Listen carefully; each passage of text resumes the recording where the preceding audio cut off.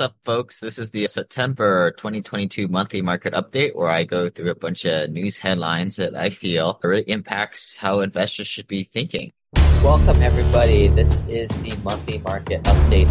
Here we go. Now, I've got to warn you guys that this is going to be a pretty beefy presentation today. I went a little bit crazy with the amount of articles. I think a lot of people have been really attuned to what's been going on with all this talks about recession, Ukraine, and supply chain in China. But I would say if you don't know what to do with your money and it's sitting in some kind of 401k with some financial planner or Vanguard or Fidelity or some kind of retail investment option, I would say pick up my book, The Journey to Simple Passive Cash Flow. I think we're up to almost 100 reviews now, but here we go. And if not, if you guys like podcasts, check out our podcast, Simple Passive Cash Flow, Passive Real Estate Investing. We also put this up on the podcast too. And for those of you guys who are listening on the podcast right now, we also have all the slides that we're going to be going over today on simplepassivecashflow.com/investor letter. For those of you guys joining us live, thank you for doing so. If you have any questions or comments as it comes up, feel free to drop into a comment below. It does somehow magically feed to me, and I do give you guys a shout out as we do this live. But here we go. Indicators for a recession. There's some flowing data. This is a pretty cool article, or it's actually not really an article, it's just pictures, but they graph 8 different types of supposed indicators for a recession. And in case you're wondering, the 2020 recession, which it technically was since the country was shut down, that was a recession. But they're showing like what's been going on this last 6 months before and downturn 6 months after. And you can take a look at some of these percent change in non-farm employees, employment level. Unemployment is all-time lows right now. Industrial production is very high. GDP increase higher. Personal consumption, GDP product, personal income, except manufacturing. But the other 3 I mentioned, they are comparing pretty well. It really begs the question, are we really in a recession? Or are we just gleaning what the headlines are saying? As I said earlier, unemployment is at about 3.5%, which is very low. And to some people who believe in healthy economics, they believe that unemployment should go up and down a little bit within the ranges of 5 to 10%. Maybe not 10%, but maybe 5 to 8%. But certainly right now at 3.5%, we are very low. And this is pretty evident in people are getting paid, are able to go around and negotiate higher salaries. And this is comboed with the inflation data, which is inflation really higher than what it really is? Right now, it's put out there at 9.1%. But when it's been said that they removed the energy costs and some of the food costs and some of these other things, is inflation really higher than it really is? Which I would probably argue that it is. It's probably more like 10 to 15%. And why does that really matter? If you have your money sitting in some kind of investment account or worse in cash, holding on to the sidelines, I would say that's the worst option you could be doing. GDP growth. This from BEA.gov. Real GDP decreased at an annual rate of 0.6% in the second quarter of 2022, followed with a 1.6% in the first quarter. The second quarter decrease was revised up 0.3% point from the advance estimate released in July. The smaller decrease in the second quarter compared to the first quarter primarily reflected an upward turn in exports and a smaller decrease in federal spending. So Novogradic, a website that I follow for different tax information, they'll release semi-commentary on like solar and taxes in general, but they had an article on there talking about Biden signs Inflation Reduction Act into the law, including renewable energy provisions. It was a $750 billion budget. And a lot of people, especially Republicans, were laughing, saying like, what the heck type of Inflation Reduction Act that actually is spending money? It's counterintuitive. It was a cut down bill from almost like 2 or 3 times what it was. So $750 billion of government spending, a fraction of what it was. So from that point of view, it actually is a little bit of an inflation helps a little bit. or it helps inflation a little bit. But the things that were stuffed into this bill were renewable energy production tax credits and investment tax credit. But who knows how that will work its way through the system. But government continues to spend more money. But I always talk about like the fundamentals. There's all this stuff coming around and news headlines, but what are the fundamentals? And that's really what attracts a lot of folks to our community is value investing, whether that's investing in companies where they produce some kind of economy that people need in good times or bad times, or this is one of the main reasons we invest in residential real estate. My mission at SimplePassiveCashflow.com is to help hardworking individuals like you do what I did, which was leave a professional career behind by building an investment portfolio where the passive income exceeded my daily expenses. It frustrates me that there's so many people out there mindlessly investing in the Roth, IRA, 401k, mutual funds, or worse, going through a useless financial planner who is just selling retail and financial products. Here's the problem. There are multiple middlemen taking a cut of your returns, all the while you take all the rest. In our community, we spend a little bit of effort to educate ourselves and build organic relationships with other passive investors to source the best off-market opportunities, all while enjoying higher returns and better security because the asset that you purchased is a real hard asset, not some kind of fake stuff like a crypto or altcoin. The trifecta is simple. Number 1, syndications to get. Number 2, passive losses to unlock other tax best practices. And thirdly, infinite banking. Join our network for more insider access and educational material at simplepassivecashflow.com/club, and also sign up for a free strategy call once you're in there. Enter our ecosystem, so if you did come out to Hawaii on our annual investor retreat, you'll be able to develop those relationships with the right people. To check out future events, go to simplepassivecashflow.com/events, and we'll see you in person. Multi-Housing News reports that 4.3 million new apartments are needed by the year 2035, and this new demand research shows that despite economic uncertainty and growth during the pandemic in a single-family sales and new products such as built-to-rent, the underlying fundamentals for multifamily remain strong. Building largely resulted from the 2008 financial crisis and a decline of 4.7 million affordable units. So basically, it's the lower middle class that are the underserved. More immigration, and a lot of the immigrants which are on the lower end of the economic spectrum who live in apartments are the ones driving up this demand. And some 40% of the future demand for apartments will come just from these 3 states. You guessed it, Texas, Florida, and California, which alone will require 1.5 million units in the next 13 years. Things are happening now. Things could get really good. Things might take a turn for the worse. We don't know. But in the long term, people need a place to live.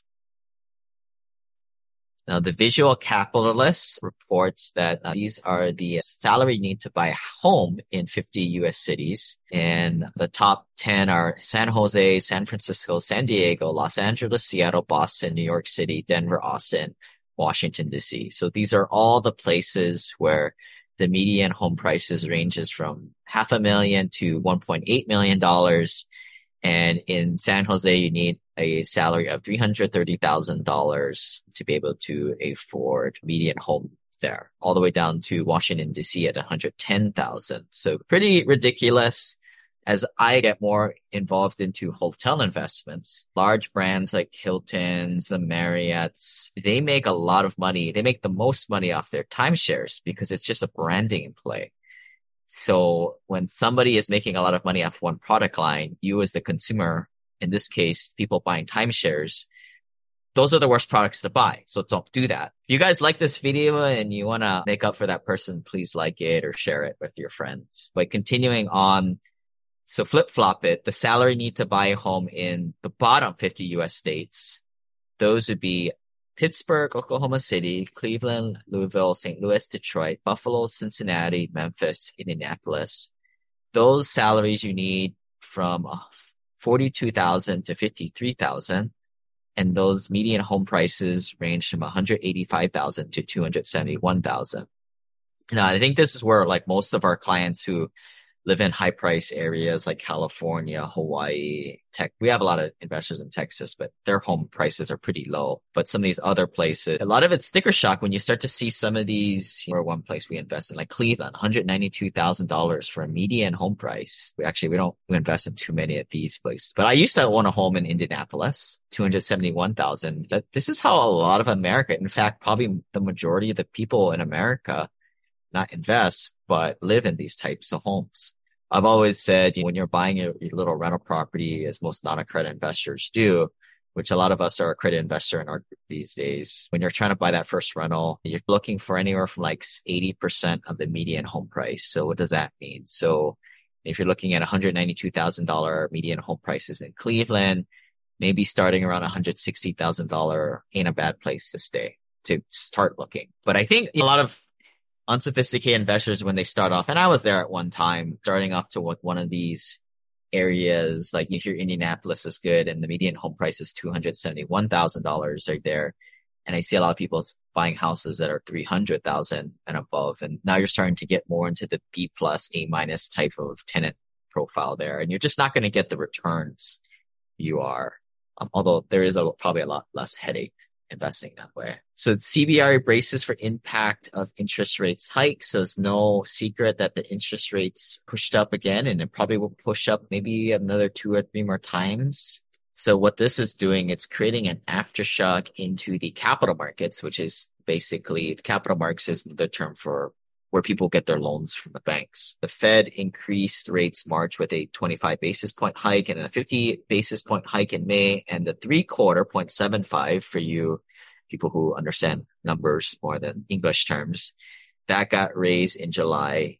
Now the largest since 1994, and it'll probably get pushed up a couple more times, like I said.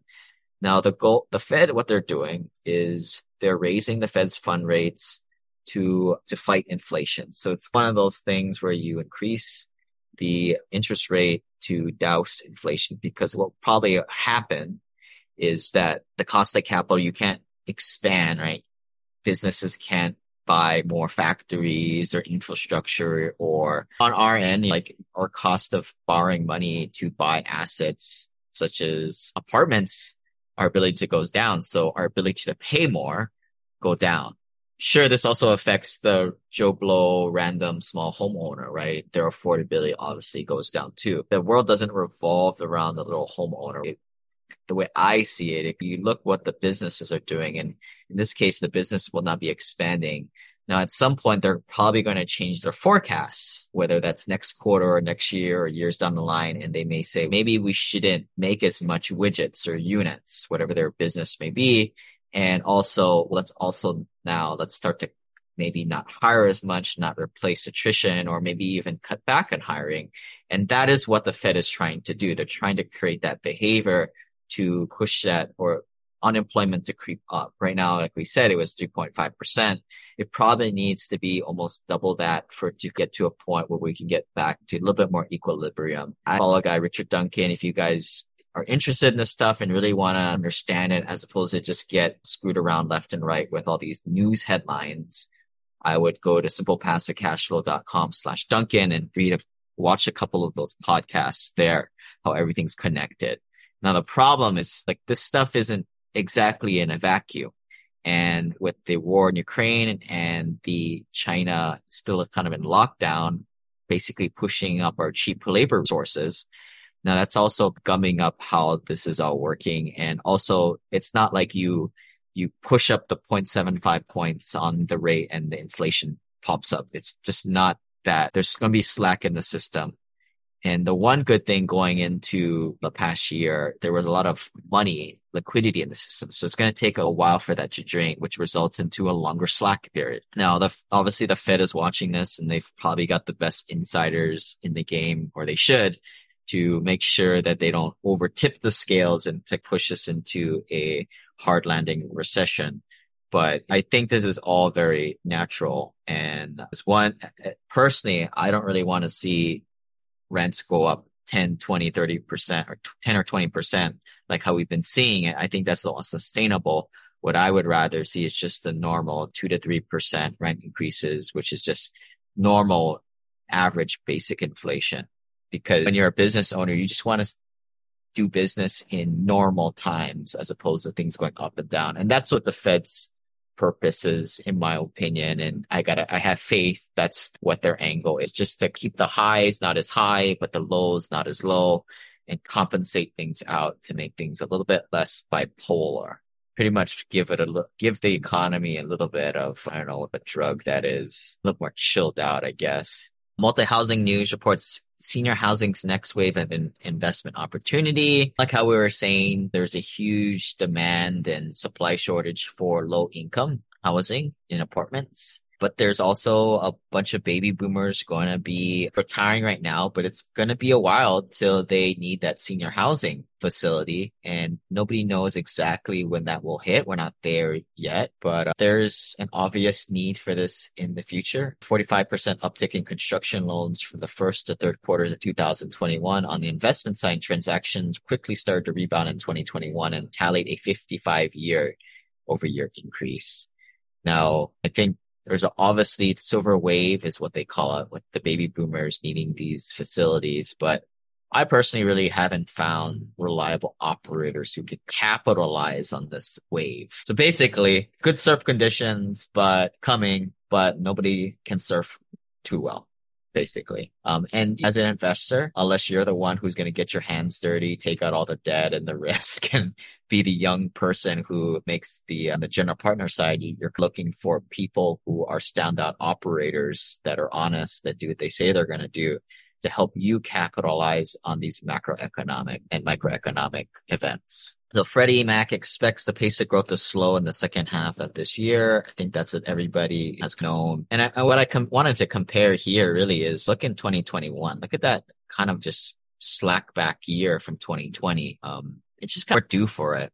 And a lot of the industry reports that I read, and if you guys are interested in that, send an email to team@simplepassivecashflow.com. We can send you everything that we read or what I read. But I guess what they're saying is 2022 will continue to be a slower growth year. 2023 is a slower growth year, but 2024 is when things are off to the races. So I think a lot of people may make the mistake of being, all right, well, just chill out and do nothing for 2024 and just sit on my butt and have my money lose 9.1% every year with inflation. I guess that is a semi-logical idea, but unfortunately, I think the way it works is like once things get moving, you can't get into these assets for the prices that right now they're fetching for right now. As the saying goes, the best time to buy was yesterday, and it's important to buy under fundamentals despite what is going on in hot headlines. Now, this is a top and bottom 10 metros by gross income growth. The top ones were Jacksonville, Albuquerque, Tampa, West Palm Beach, Orlando, Phoenix, Tucson, Memphis, Raleigh, and Fort Lauderdale. Their annualized growth in income was 12.7% to about 10%. Vacancy rates range from 2.7% up to 5.5%. That's a normal vacancy rate, I would say. Some of the bottom metros were Memphis. I don't want to talk about Memphis. Minneapolis, Washington, D.C., Lexington, Knoxville, Kansas City, St. Louis, New Orleans, Columbus, Buffalo, San Jose. Those annualized growth range from 3.1% to 4.8%, and their vacancy range from 2.7% in Buffalo all the way up to 8.9% in Washington, D.C. The one outlier I see on this list is, I thought Knoxville was a little bit better than that, but maybe what that was, like Knoxville is kind of like Boise, Idaho, where it had a huge 2001. Maybe it just got a little too overheated and slacked back. Not to say it's bad, I think bad with that market, but sometimes when you have a breakout year like that, you're bound to come backwards, and that gets lost in these types of like arbitrary ranking articles. Joint Center for Housing Studies of the smart people at Harvard University who makes these really insightful articles. They're talking about rental deserts perpetuate socioeconomic and racial segregation. Rental deserts are disproportionately located in the suburbs where the restrictive land use regulations and not in my backyard, NIMBY politics can be common. So to highlight that, a few of these rental opportunities for households in these neighborhoods, less than 20% of housing units are either occupied by a renter or are vacant for rent. In contrast, high rental areas are at least 80% rentals, where mixture tenures neighborhoods fall in between the two. The lack of multifamily homes in these neighborhoods is likely a significant factor in limiting opportunities for rental households and for lower income renters in particular. Single family homes are much more common in rental deserts, which is unsurprising given that single family homes have higher ownership rates than in units in multifamily buildings. Kind of obvious stuff, but it's kind of interesting. Maybe if you guys check out the video on this, check out some of these slides that Harvard University put together. But moving on, Arbor reports that small multifamily investment trends report of 2022 Q2. They've got like a little chart of the volume year over year. The record total represented both a wave of pent-up investment demand that sat on the sidelines during the pandemic uncertainty of 2020 and anticipation of monetary tightening. The 2021's originations total represented an increase of 35.6 billion, up 63% from the prior year. Yeah, I would say 2020, we lost half of the year because nobody was really doing business, ourselves included. But as the second half of 2020 went on and 2022 was a big year acquisition-wise for ourselves. A key factor that led to an unprecedented surge in origination volume last year was a wave of refinancing activity ahead of the Federal Reserve initiating its interest rate hikes. But I think a lot of the mainstream media's, woe is me, the interest rates have gone up the last several months to a lot higher levels. Everybody in the know knew it was happening in 2021, or at least this time of 2021. It really isn't that surprise to any of us. Now, how long is it going to go? That's the other question. But yeah, refinances and loan originations really took a tail off Q1 of this year. But I think the important thing for people who own real estate is rents continue to go up. In this case, small multifamily asset valuations continue to grow at a robust rate. Best time to buy was yesterday, especially if you cash flow through it. Cap rates and spreads. Now, this is comparing all multifamily with smaller multifamily. I don't know exactly what they mean by smaller multifamily. I gotta believe it's like your 20 unit to 100 units, and then all multifamily is skewing in like larger complexes, 200 to 400 units would be the way I would be reading the differential. Usually the smaller multifamilies have a little bit of higher cap rate because they're in less desirable areas, which have higher caps, and they're just not as institutional. They're a little bit more effort required for those small multifamilies, but you can see there's always going to be a spread between the two. But what's interesting here is in the year 2020, well, actually tail end of 19, early 2020, there was like a little pinch where the way I read that is people started to really buy a little more of the smaller multifamilies. And then there was a little bit of pinch mid 2020. But then I think we're getting back to the normal delta between the two. How that impacts your regular passive investor, who knows? But I don't know. I guess I'm kind of interested in this stuff and looking for stuff to do with sitting on our hands a little bit, waiting for the interest rates or the capital markets to get unfrozen. We're going to sell some of these assets, which the bread was ready to take out of the oven. But unfortunately, the buyer market dried up because nobody can really qualify for good lending options. So it just froze everything, and just, it is what it is. I guess it's good for people who are in deals and probably frustrating for people who are waiting on the sideline to deploy capital, especially now that they know they're getting 9.1% of their money every year. Expense ratios basically is like, what are you running the assets at? Normal rule of thumb that they always teach you is like 50% expense ratio. With apartments, you can run that a little bit leaner because it's more economies of scale. This is showing how assets were performing. 2020 was a lower year than 2021. Obviously, because I think like what we did a lot in 2020 is we didn't have the staff running around. Right? It was just per appointment. Like if something broke, we wouldn't get in there and fix it unless it was absolutely needed, because you just wanted to limit the contact between your staff and your tenants. And it shows how drastically things have changed in 2 years. Whereas 2021, people are like, all right, fix my stuff. I don't care. Wear your mask. I don't care if you wear your mask. Get in there, fix my stuff. So things went back to normal in 2021 and then back to where we are in 2022. 2020, I see it as a year where everybody was hibernating like big fat sleeping bears. And that's why the expense ratios were maybe 20% lower than what it was in 2021. But all this is in hindsight, right? And it's kind of, as I look through these big macro industry data I can kind of give you guys a little bit more insight on what actually drove things. This is a discussion on loan to value ratios. So in 2019, you had a high amount of debt given out. And this is typical, right? Like things get caught, which happened in 2019. And then there was that natural thing called that pandemic happened and it cooled off the market. And right now we're in a bad part for capital lending too, where it's normally the banks will like to lend at a certain level, but they'll give exceptions, or this is how the commercial markets work. Thinking back on the whole single family home, I think what they'll do is people will apply for loans and there may be some exceptions that change. Something that I can think of is, I remember several years back, they required like a certain amount of cash reserves, like 3 months, 6 months.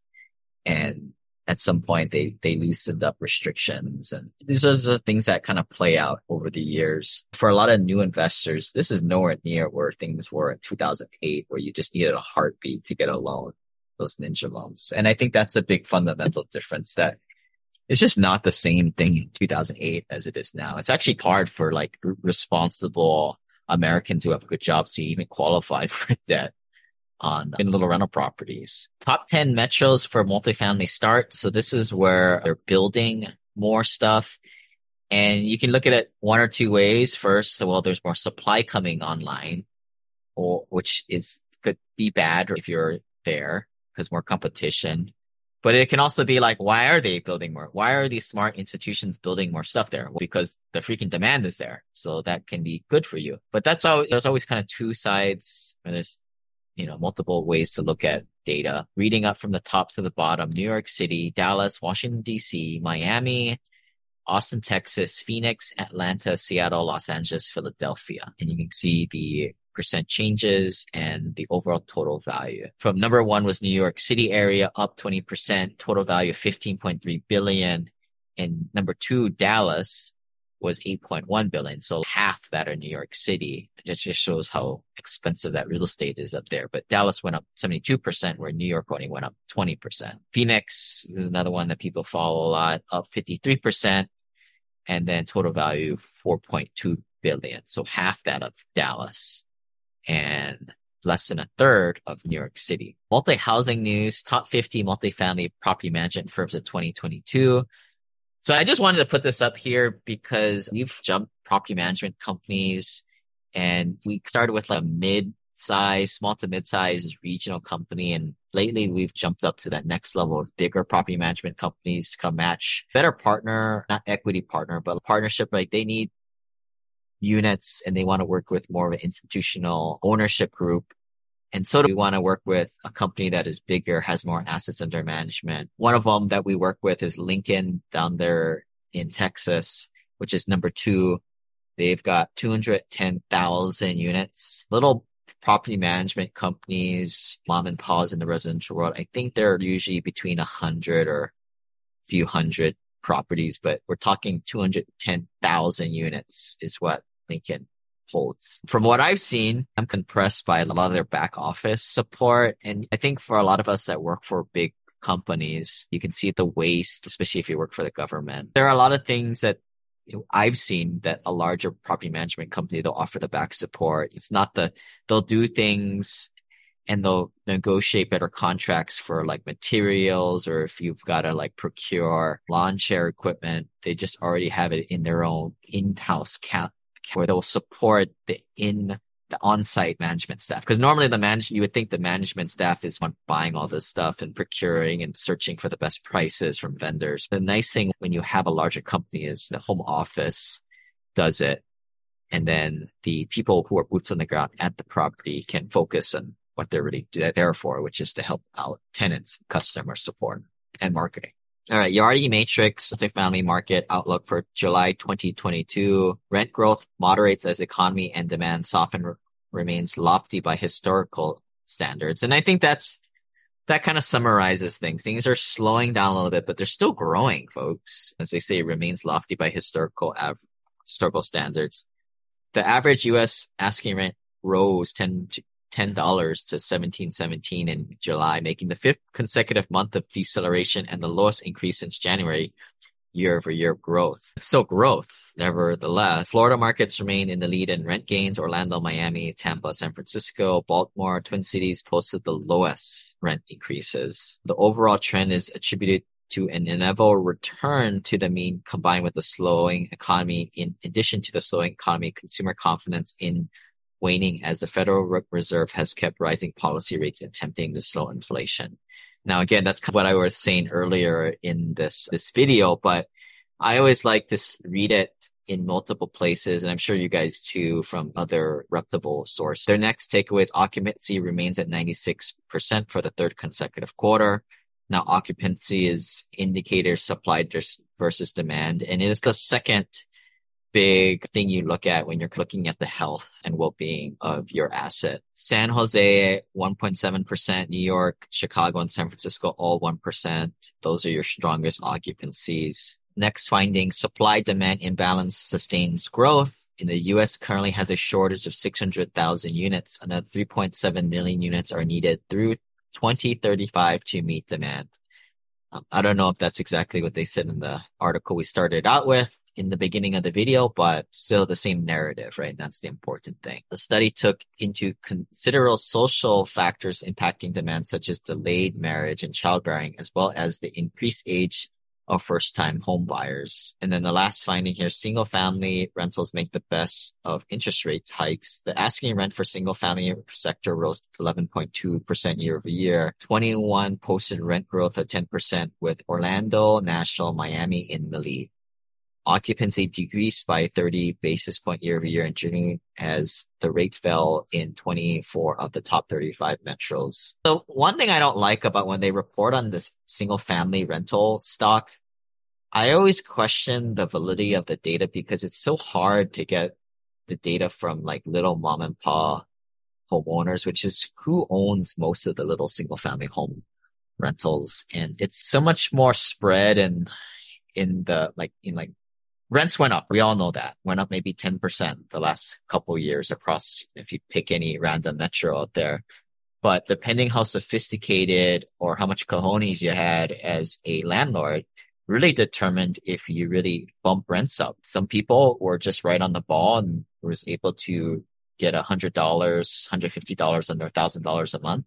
Some landlords, a lot of these guys who, they're in our Facebook group and they're just amateur landlords, they're frozen solid. They're freaked out. And they're the ones calling their tenants asking, hey, can we pardon you on rent?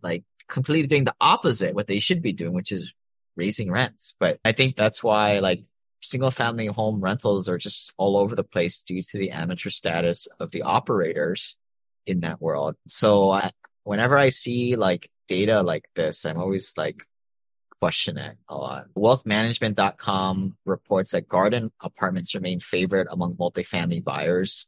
And garden apartments there's high-rise apartments, which I think most people think of apartments, big skyscrapers or bigger, more than 4 or 5 stories. Those are typically your nicer buildings, but the garden apartments, a lot of these are more geared towards lower middle class families. And that's what we like to focus in on.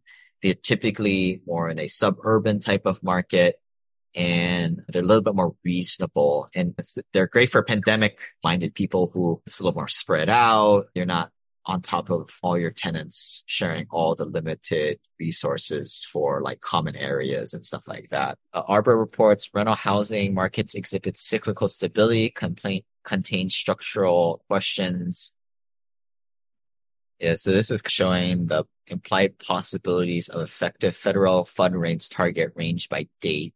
Arbor is like a lender, so a lot of their articles are more geared towards more sophisticated operators, but I always put these on here. Past investors we have are pretty smart. At least it challenges you guys intellectually, I think. At least maybe it challenges myself. So one thing that's happening is declined spending power is having a tangible effect on the ability of consumers to afford daily expenses. This is evident by take fuel, right? Gasoline costs have gone up. For your middle class, lower middle class people out there, that is a lot more impactful than your wealthy people who probably don't really care. They may complain about it, but it sure isn't changing people's behavior very much. This is a graph of the relationship between rental vacancy which is the dark green, and the home ownership rate, which is the light green. And you can kind of see home ownership peak in 2020, not 2002 to 2006, which is part of the reason why that whole 2008 fiasco, because too many damn people who couldn't afford houses were buying houses because I think that was kind of George Bush's thing, was that they felt like everybody should own their own house. So the home ownership rate went up to like 69%.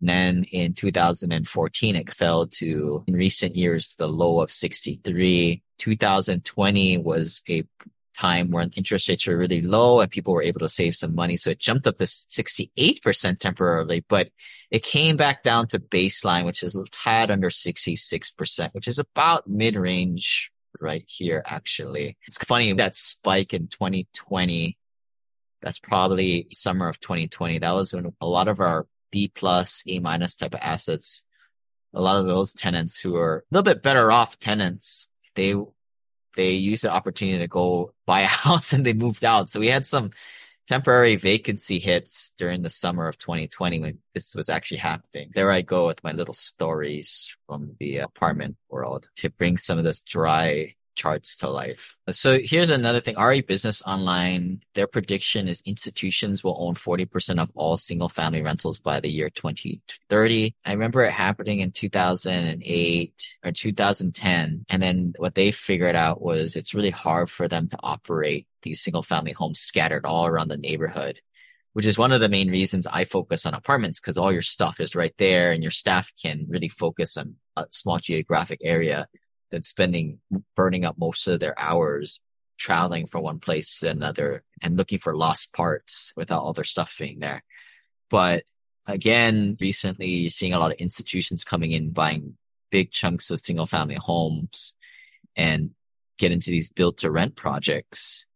And probably are right. I probably will agree that more institutions are going to be gobbling up a bigger percentage of the single family home rental stock. Mom and pop owners still make up most of the single family rentals, but institutions are increasing market share with a heavy concentrate in the Sun Belt. So I don't think it's too late if you're still buying rental properties. Just know that the trend is coming. Sad, because maybe in 50 years, 100 years in the future, maybe the doors are always closing. And real estate is a nice way for the average person to become semi-wealthy, get above a few $1 million doing it. This opportunity called, being a landlord or a passive investor might be closing up as institutions are able to get more hands-on using technology to operate these semi-cumbersome assets, but now use their institutional financing power to just buy more and more of these things, pushing the small guy out. We have a bunch of people in our investor group that geek out on little mainframe computers. These days, Amazon is just killing everybody doing that stuff. You can't really make it on as your little small mainframe operator. Across the nation, rising rent prices, increase interest rates, limit access to home ownership. I think that's probably what you're seeing. Some of the prices stagnate across the country, or maybe decrease a little bit. Certainly, I don't believe in any type of housing crisis. Goodness gracious. But I guess that do sell a lot of YouTube views. Yahoo reports Blackstone is preparing a record $50 billion vehicle to soup up real estate bargains during the downturn. Here's how to lock it up in higher yields than the big money. So yeah, like we said on the last slide, the big institutions are trying to get more and more into the game. And this is them taking up market share from the small mom and pop investor. But I think take a page from these big smart companies like Blackstone.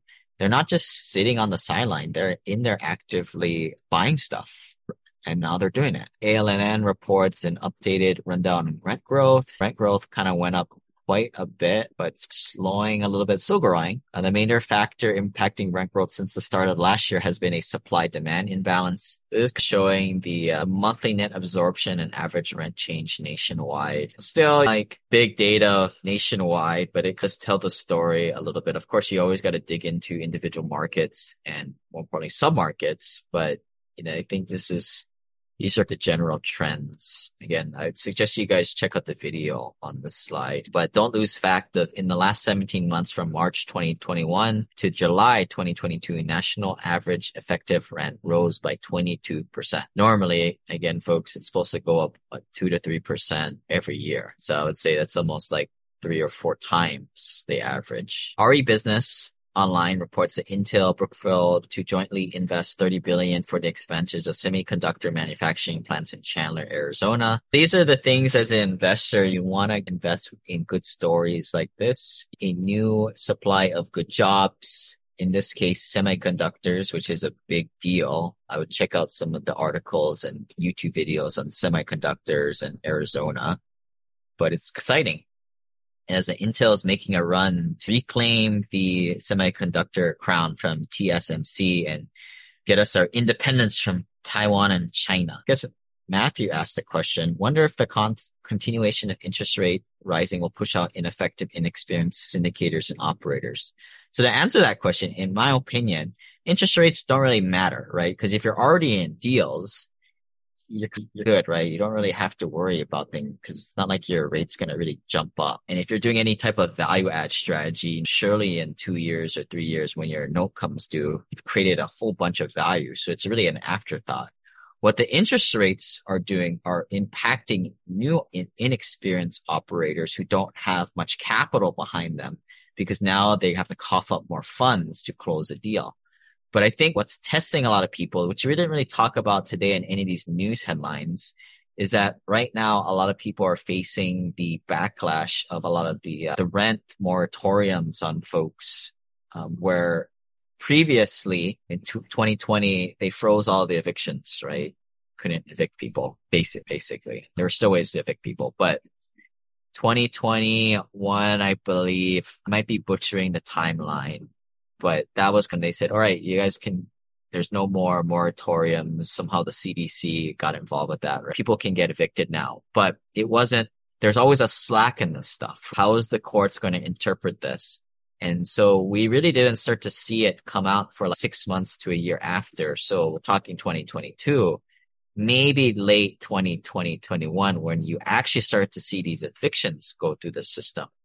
And now you're starting to deal with the bad debt where people just don't pay and now you can enforce it. But in that meantime, you've got a couple months where you have a non-paying unit. Then you have another 2 weeks, maybe even a month or more of rehabbing the unit, getting it back online, and maybe another week or 2 to get it released up and get somebody paying in there. And of course, you've got another couple weeks or a month of concessions you've made, varying levels of concessions, such as $100 off the first month or half months off the first month, the rest you have to account for. So that's really what I think a lot of people, ourselves included, are challenged through now. And it's something that I think something like that will never get published in a regular type of publication because it's just complicated to keep track of. It's more complicated than your Monte Netflix special. For those people who are interested in a interesting story and wondering, was his girlfriend real? I would suggest watching that video. It's 2 hours long. But getting back to the whole eviction moratorium thing, it is a little bit confusing and a lot of people just don't understand how long it takes its way for the problem to start rearing its ugly face. And it's right now. I think a lot of that should be worked out maybe throughout this year, early into next. But I think that's where a lot of the struggles with the industry, which you get over, right? If you have enough capital reserves to get through it and your occupancy doesn't drop too much, should be no problem to get through. Thanks, Matt, for that question. Wallet Hub reports 2022's best real estate markets. So 1 through 10, Frisco, Texas, Allen, Texas, McKinney, Texas, Austin, Texas, Nashville, Tennessee, Cary, North Carolina, Gilbert, Arizona, Denton, Texas, Peoria, Arizona, Richardson, Texas. I'm surprised Gilbert made it on the list because Gilbert, I always said that Gilbert's kind of on that east side of Phoenix. And it's funny, we've bought like assets from like the northwest corner all the way down to the north or southeast corner. And it's like a slash from upper left hand northwest to the bottom. And we never picked up any assets in Gilbert yet, but maybe the time might be coming up. Apparently, But this is just Wallet Hub's another whimsical top 10 list. Best places to buy a house. Another one is this is their markets of seriously underwater mortgages. So their lowest ones are San Mateo, California, Daly City, California, Santa Clara, California, San Jose, California, Sunnyvale, California. And their highest one, I guess these are the places where people are hurting in terms of their mortgages. Peoria, Illinois, Shreveport, Louisiana, Columbus, Georgia, Baton Rouge, and St. Louis, Missouri. Median days on the market. So the lowest one, and this is an indicator of how hot the market is. Westminster, Colorado, Arvada, Colorado, Renton, Washington, Gilbert, Arizona, Everett, Washington. So you have properties in those markets. It'll go, and it's priced right. It'll probably go in like a day or a week. The worst places where your property is going to sit there on the market is Paterson, New Jersey, Newark, New Jersey, Miami Beach, Florida, Yonkers, New York. So people just aren't really buying properties out there, or is not as much. The best city to the worst city difference is a differential of 5x from Westminster, Colorado to New York, New York. So like how occupancy percent is an indicator for kind of demand and filling vacancies for apartments or rentals, in the real estate transaction world, the retail world where you're buying and selling, this days on market is the same barometer. Record-setting rent growth in markets in the South and the West. 8 of the 10 markets with the highest rent growth. In New York, rents rose 20% year over year in the first quarter of 2022, a dramatic turnaround from the first quarter of 2021 when rents fell 15% year over year. And in San Francisco, Boston, Los Angeles, Washington, Seattle, where rents fell at least 5% year over year in early 2021. Rents were up 10% or more in 2022, which to me is a sign that things are bouncing back. It wasn't, and this is like where the YouTube videos are saying, everybody's moving out of California. Oh my God, which they generally are, but and I think it was definitely played up a little bit more. And here's a great chart by Harvard University of the domestic migration. So the red states are the ones where people are moving out of. The only 3 are New York, Illinois, and California. And the darker blue ones are the ones that people are moving into, which are in the Southwest, Texas, and Arizona. This is more where international migration is coming in. And I'm just not going to really, I don't know if I should really report on it because the numbers that are domestic migration versus international migration, as I'm flip-flopping between these two slides, it's 10x the amount of domestic migration. So as I read these states where there's a lot of net international migration, which they're coming into, I think that's New York. I think that's New Jersey. No, I think that's Massachusetts.